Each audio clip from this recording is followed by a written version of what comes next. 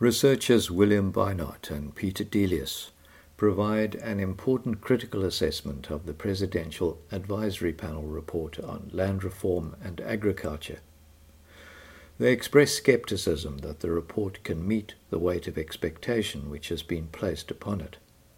The analysts highlight what they describe as key contradictions at the heart of the document.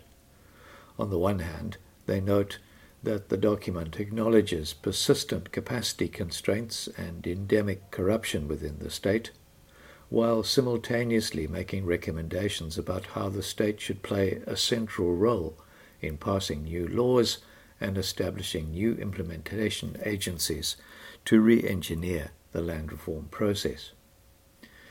Beinart and Delius cautioned that all of the proposals set out in the panel's report have to be addressed within severe constraints placed on the department's budget.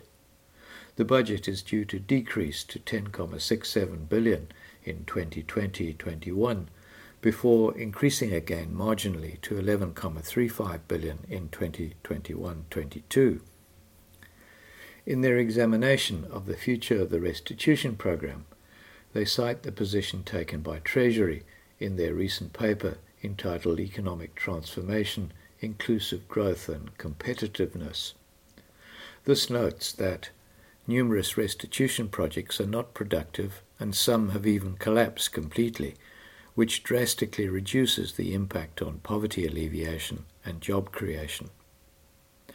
There are increasing concerns by researchers and analysts that despite the best of intentions, South Africa's restitution program may prove to have been one of our most costly policy mistakes. These concerns are fueled by mounting evidence that in the majority of instances, the program, as currently conceptualized, has comprehensively failed to meet its objectives. Beinart and Delius note that to date, about 10% of the country's agricultural land has been transferred through land reform, 4% through restitution and 6% through redistribution. They argue that when considering who owns what, the former homeland areas should also be added to the calculation as they comprise around 14% of South Africa's land. With the addition of the homelands, between 28 and 30% of the land in the country is held by African people. They note that the advisory panel report has failed to address the fact that smallholder agriculture, both within the former homelands and on land transferred through land reform, has, quote, probably not been expanding, close quotes, a polite way, presumably, of saying that it has actually been declining. The report notes that there is much underutilized land in the former homelands, while at the same time there is massive rural unemployment. Beinart and Delius observe that neither the advisory panel nor the Treasury report have asked why do smallholders not maximize use of their land and why do most unemployed younger members of households avoid putting the labor into the land. Unfortunately, in this piece, the authors don't venture their own answer to this question, but they propose that the state should prioritize engaging more effectively with the smallholders who can mobilize resources of land and inputs in both the former homelands and on transferred land.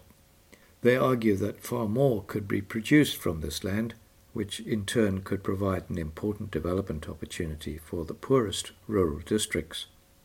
Overall, however, they question the feasibility of implementing many of the recommendations in the Presidential Advisory Panel report. These include passing a Land Reform Act, a Land Register Act, the restructuring of the Department of Rural Development and Land Reform. Beinart and Delius remain sceptical about the state's capacity to generate successful new bureaucracies when the existing departments are struggling. They note that the key constraints remain a lack of capacity to implement successful land reform.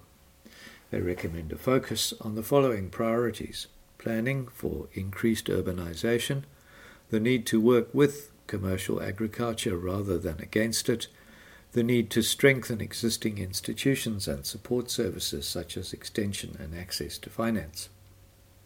However, having read through their commentary, I find it difficult to avoid the conclusion that the duo may have also failed to adequately think through what it will take to practically implement their own recommendations. Currently, almost everybody agrees that land reform has become horribly stuck. Digging the vehicle out of the mud and setting it back on the road requires a major effort by those wanting land, government, business, farmers, and civil society.